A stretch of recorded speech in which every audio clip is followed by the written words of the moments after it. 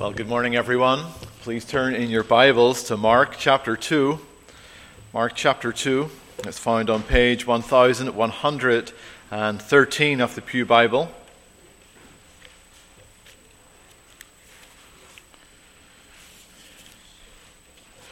We've been looking at a section of Mark's Gospel where Jesus has been opposed by the Pharisees and the scribes, and we hope to finish that section this morning.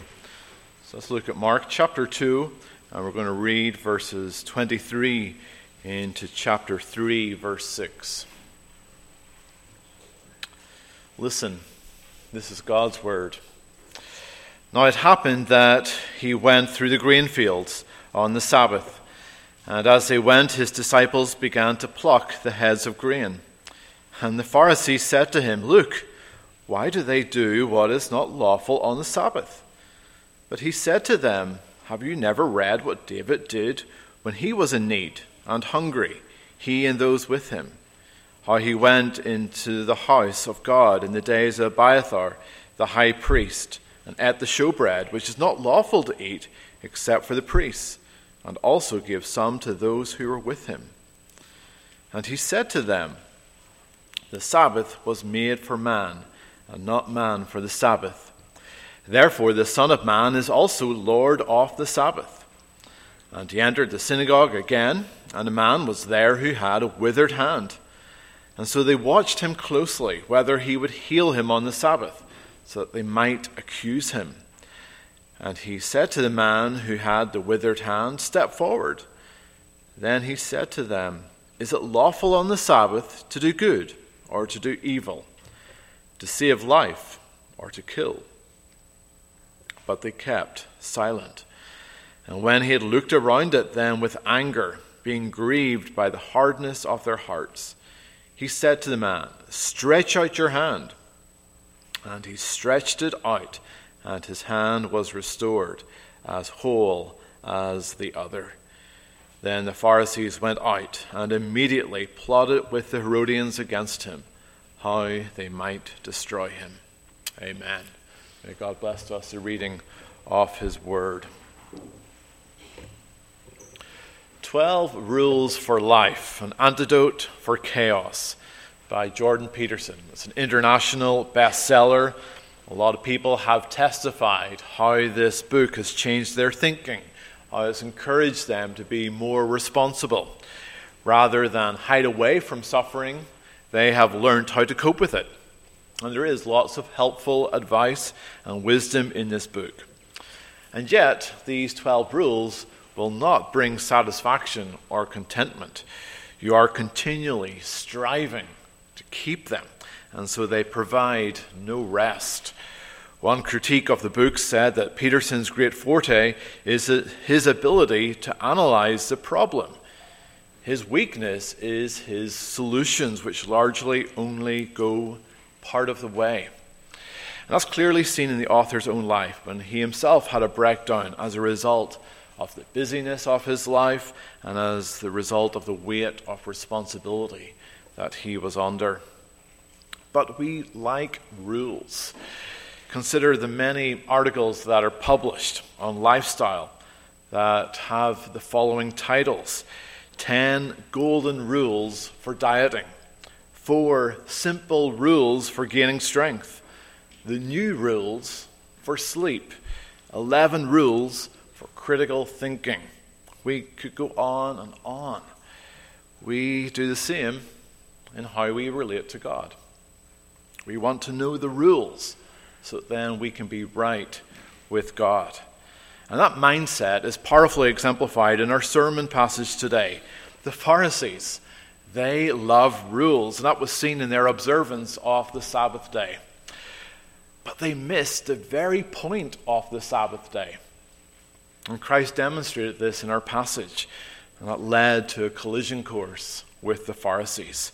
So I want you to notice that God has given you the Sabbath day to enjoy his rest and to do good. And this rest, it points to the eternal rest and restoration that you have in Christ. Well, firstly, notice it's wrong to add to God's law, verses 23 and 24. It So these past 3 weeks we've been looking at the opposition that Jesus faced from the scribes and Pharisees. And so we see 2 more incidents today. And Mark grouped these together with the conclusion in verse 6 of chapter 3. And we'll look at this conclusion later.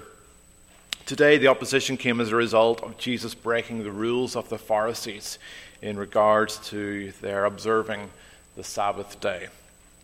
Now, the Sabbath day is a creational ordinance, meaning it was established when God created the world. God made the world, and he rested on the 7th day. And that is a pattern that everyone is to follow. So it's not just for the Jews or for Christians. No, this is for all mankind. We need rest. Everyone knows this. And God, our Creator, knows we need rest. And so he built this into creation, that we are to take a day of rest every 7 days. But not only is the Sabbath day a creational ordinance, but in keeping the Sabbath day is following one of the 10 commandments, the 4th commandment, Exodus 20. Remember the Sabbath day to keep it holy. 6 days you shall labor and do all your work, but the 7th day is the Sabbath of the Lord your God, and in it you shall do no work. You, nor your son, nor your daughter, nor your male servant, nor your female servant, nor your cattle, nor your stranger who is within your gates. For in 6 days the Lord made the heavens and the earth, the sea, and all that is in them, and rested the 7th day. And therefore the Lord blessed the Sabbath day and hallowed it. So this command not to work, and this command not to allow others to work for you, this was a gift from God. And as a result, it made the Jewish people unique from all others. And this was how you knew the people of God, the covenant people of Israel, that they were different because they kept the Sabbath day holy. To break the Sabbath day was to turn your back on God. And so this helps us understand the Pharisees' high regard of the Sabbath. They had a passion for correctness, and they were respected for their carefulness. However, the Pharisees, in their love for rules, they went to town over keeping the Sabbath day. You are not to break the Sabbath day by working. Well, what do you mean by work? Is work simply exerting yourself? And so to avoid work at all costs, they came up with this usual hedge rules to protect the original rule. And so they divided work into 39 categories. And each of these categories, there would be 100 or more subcategories. And this was to help you know for sure what you're not allowed to do on the Sabbath. So let's have a look at some of these rules that the Pharisees came up with. A Sabbath journey could be no longer than 3,000 feet from your home. However, if you had set up a temporary dwelling, so if you pitch a tent, then you could travel another 3,000 feet from there. A Sabbath burden was the weight of a dried fig. And so they even queried if cripples, those who are paralyzed, if they were allowed to lift their crutches on the Sabbath day. So each of you, by lifting your psalmbook, you've already broken the Sabbath day. You could not light a fire on the Sabbath day, meaning you could not cook. If you had a radish and you liked to put radish in salt, that's okay. But if you do it for too long, you might have pickled it, and therefore you've worked, and so you've broken the Sabbath day.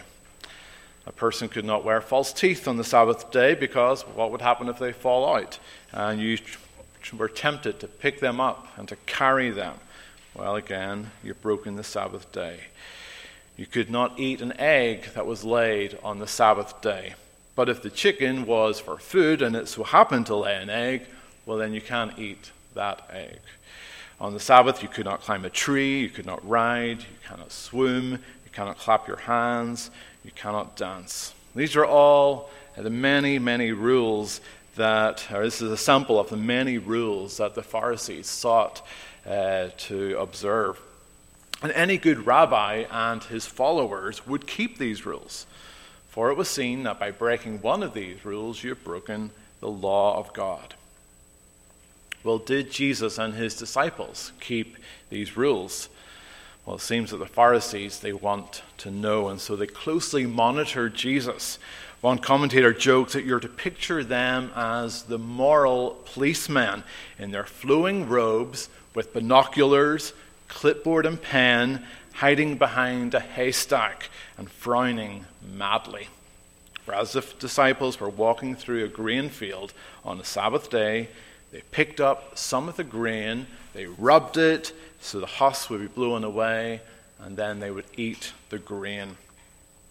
But the disciples, in doing this, they had broken the law. They had broken one of these additional laws of the Pharisees, and they probably were not even aware that they had broken the law. Now, it's not because they had stolen the grain. It wasn't wrong to take a small handful of grain when you're walking through grain fields. We read of this in Deuteronomy 23. When you come into your neighbor's standing grain, you may pluck the heads with your hand, but you shall not use a sickle on your neighbor's standing grain. The problem was, in taking grain, they did so on the Sabbath. And in doing so, they were reaping the grain and therefore working. Wilmshurst says, in fact, by picking off heads of corn, rolling them in their fingers, and then chewing them, they are reaping, they are threshing, and they are preparing food on the Sabbath day. And this gives the Pharisees ammunition to attack Jesus, for his disciples are breaking these man-made rules. Now, we laugh at these rules of the Pharisees being over the top. But the reality is, the attitude of the Pharisees is not that uncommon. It's especially found in the church. We can be so quick to be judgmental of others and critical of others' decisions. We have our own rules. We have rules about the type of education that is acceptable for our kids, or about the food that we eat, or about the clothes that we wear, or if we drive an electrical vehicle, or if we drive a huge pickup truck. The list is endless to the rules that we all have. And these rules can make us slow to reach out to others who don't follow our rules. So beware of adding additional rules, for they harden your hearts. Well, secondly, consider you are to recognize sincere needs on the Sabbath, verses 25 to 26. How does Jesus respond to this petty accusation? Well, Jesus follows their accusation by asking them a question. And his question was, have you never read what David did when he was in need and hungry, he and those with him? So he's basically saying, do you men not know your Bible? Now, that will not go down well, because the Pharisees, they saw themselves as the experts of God's law. But Jesus points out their inconsistency with their man-made rules and God's own word. And you also need to have this attitude that's willing to learn new things when we come to God's word. Well, Jesus reminds the Pharisees of this event when David was hungry with his men. He entered the house of God, and he was given the bread by the priest, which was consecrated bread. This bread was to only be eaten by the priests. And David was breaking the ceremonial law but since it was out of need, it was seen to be okay. And as well as that, David was someone who was special. He was not yet king, but he would be king. And Saul at this time, as Pastor Rich mentioned, was seeking to kill him. And so Jesus, in referring to this passage, is saying he is like David. He is another David. He is another king. He is the true king. And yet, like Saul, not recognizing David, the Pharisees did not recognize Jesus to be the king. Jesus, like David, had his men with him who were also hungry. The Pharisees are like Saul, enemies of the king, opposing God's anointed. In times of need, there is work that is permitted that might not otherwise be allowed on the Sabbath. Now, when I was thinking about this, I thought, can you really compare eating loaves of bread with eating a few grains from the field? One seems a more sincere need than the other. But that's the pettiness that a hard heart displays. And so you need to be careful of this. Don't judge others on their keeping of the Lord's day. Judge your own keeping of the Lord's day. There are sincere needs. There are works of necessity. And those works of necessity may look different to different people. And so therefore you need to be careful if you become judgmental of others, for their needs may be sincere. Well, thirdly, notice you are to submit to Jesus, for he is Lord of the Sabbath. Verses 27 and 28. Jesus then taught that the Sabbath was made for man and not man for the Sabbath. Meaning, God didn't create man simply for them to observe the Sabbath. No, he made the Sabbath day for man. It was a gift for man. I want you to imagine that you buy a new couch, but you don't allow anyone to sit on it. You want to keep it clean. Or maybe you've got this beautiful lawn, but you will not allow your children to play on your lawn. And that's what the Pharisees are doing with the Sabbath day. They're doing it at a much greater level. God had given them a gift, and yet they were taking it away and saying that you must earn it first by their law keeping. It would be like me giving you a present, but you insisting that you must pay for it, even though you don't have the means to pay for it. That would be offensive, and you're missing out on the good that I want you to have. No, the Sabbath day is a gift for his people. So Jesus not only compares himself to David, he calls himself the Son of Man, the Lord of the Sabbath. Sabbath literally means rest. And so Jesus, the Son of Man, the Lord of rest. These are messianic titles. That in Jesus Christ, you can enjoy rest. And it was the Pharisees. They were stopping the people from enjoying rest. And they were wrong to do this. Jesus is Lord of the Sabbath. He is a giver of the Sabbath. And so he is the one that rightly interprets the Sabbath day. Now I want you to imagine one of these big stately homes you see in the UK where a lord or a lady lives, and you're walking around the lake in the grounds of this manor, and you see a sign saying, "No swimming." But then you hear children screaming and splashing in the water. And you say to them, "What are you doing? You're not allowed in there." And then this old man comes out and says, "It's okay." And you say, "Who do you think you are to say it's okay?" And he responds, "I am the Lord of the manor." Well, likewise, Jesus is the Lord of the Sabbath. And if he says it's okay, it is therefore okay. Our world is desperate for rest. We spend a fortune on having a good bed so we will have a good night of rest and sleep. We spend money and time on going on vacations to achieve rest. People are constantly complaining about being tired, about being overstretched. They want rest. Well, in Christ, we can have rest as he is the Lord of the Sabbath. He provides this rest. In the movie Chariots of Fire, there is a contrast between the two athletes, Harold Abrahams and Eric Liddell. They both were runners. They both wanted to win. But for Abrahams, he was doing it to prove himself. He even said, "I've got 10 seconds to justify my existence." Whereas Liddell, he, in writing to his sister, said, "God made me fast. When I run, I feel his pleasure." Abraham clearly did not enjoy rest, while Liddell, he was resting in God, even while he was running. Well, Jesus is Lord of the Sabbath, and you can know rest in him, even in the busyness of your life. That's because he took our restlessness, our sinfulness, when he was on the cross. He bore the punishment for that discontentment. Instead, you can rest, knowing that your sins are forgiven, knowing that he loves you, that he cares for you, and that he protects you. As Lord of the Sabbath, he is the Lord of rest, and so you must submit to him to enjoy this rest. Well, fourthly, notice the Sabbath is a day to do good.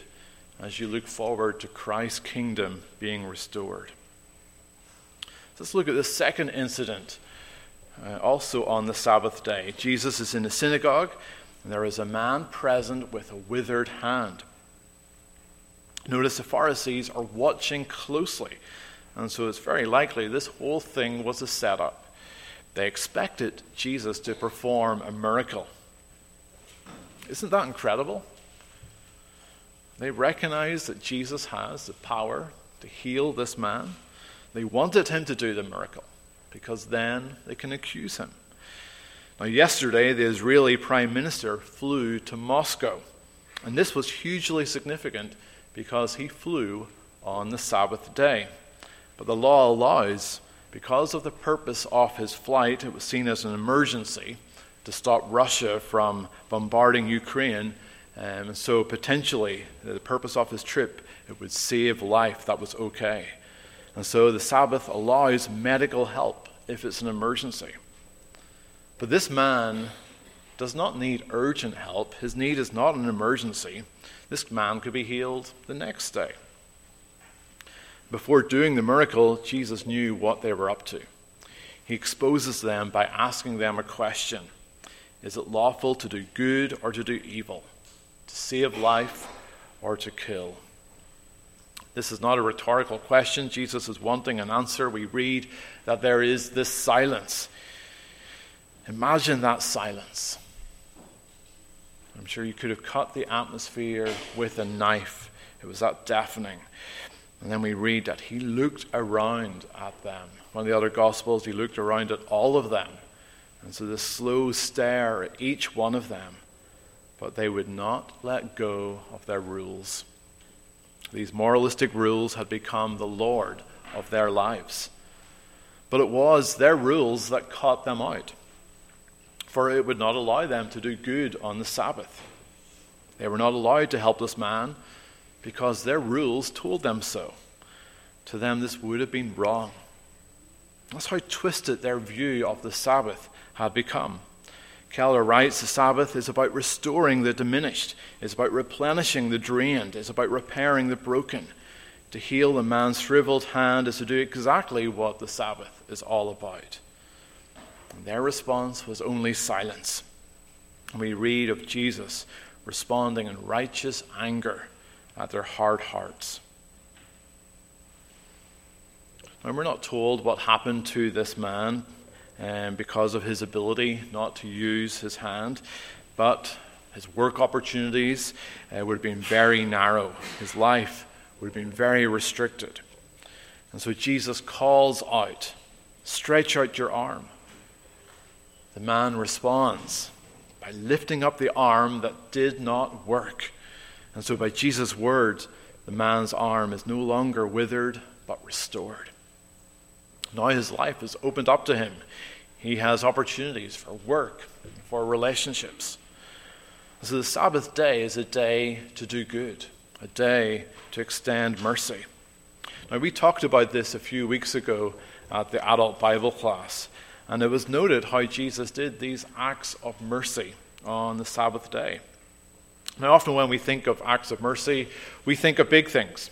We think of feeding the hungry, providing aid, helping at soup kitchens. But we overlook the many merciful acts that we do each Sunday, even here. Our church, it provides a refuge for each one of us. It's easy to forget how much we need this mercy from one another, the encouragement, the friendship, the support, the church lunches. Don't overlook how important these times of fellowship are in showing mercy to one another. You can be sure that there are broken people here today. There are those who are feeling alone. There are those who are feeling overwhelmed. They need the mercy of this church.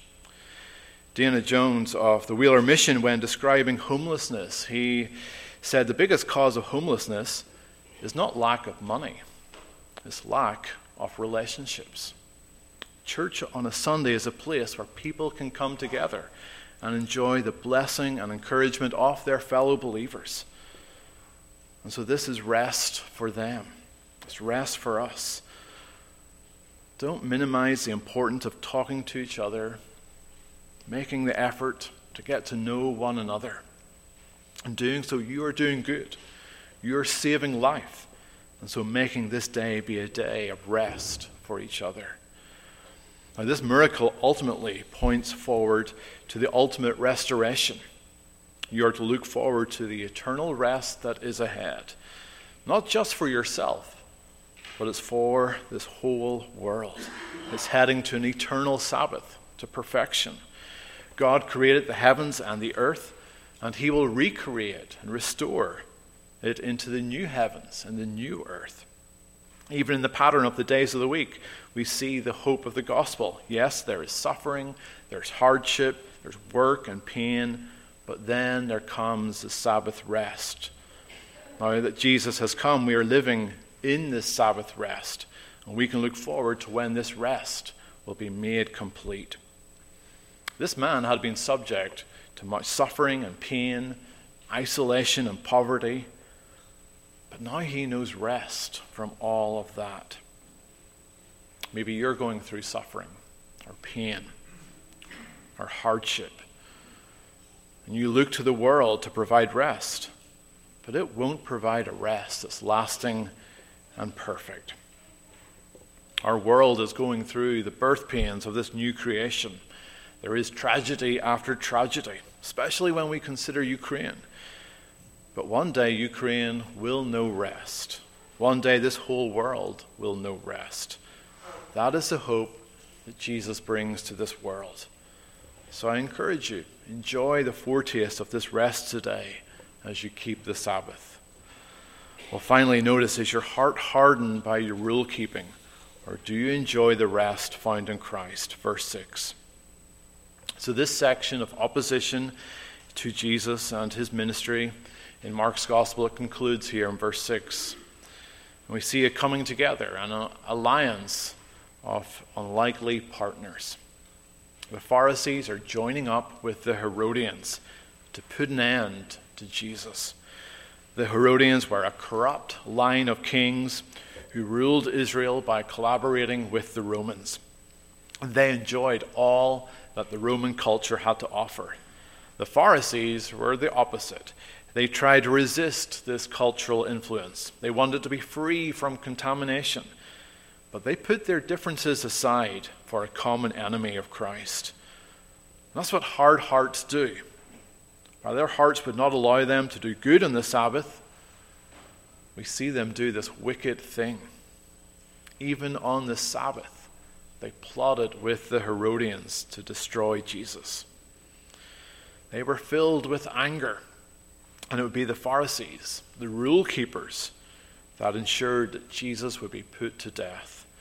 Keller writes, the gospel of Jesus Christ is an offense to both religion and irreligion. The gospel does not say the good are in, the bad are out, nor the open-minded are in and the judgmental are out. The gospel says the humble are in and the proud are out. So look at your heart this morning.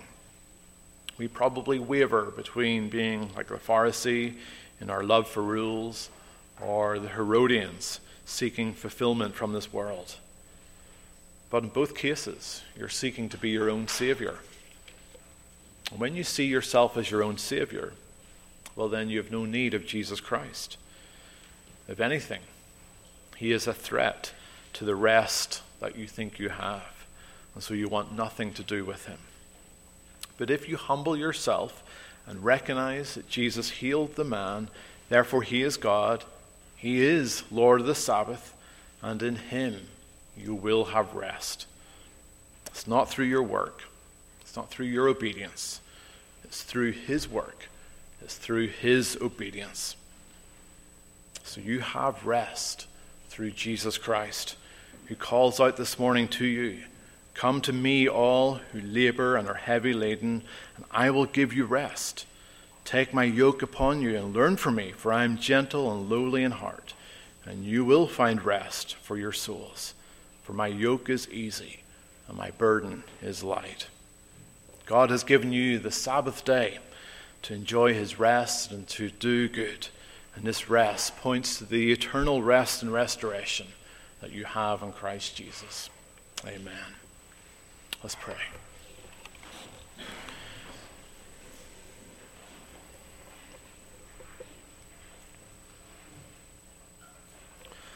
Our Heavenly Father, we do confess our sins to you this morning. Too often we have this pharisaical hearts that we think is all about keeping rules. Lord, we are thankful you relate to us, not through us keeping rules, which we cannot even do, but you relate to us through your Son, Jesus Christ. We thank you that in him there is rest.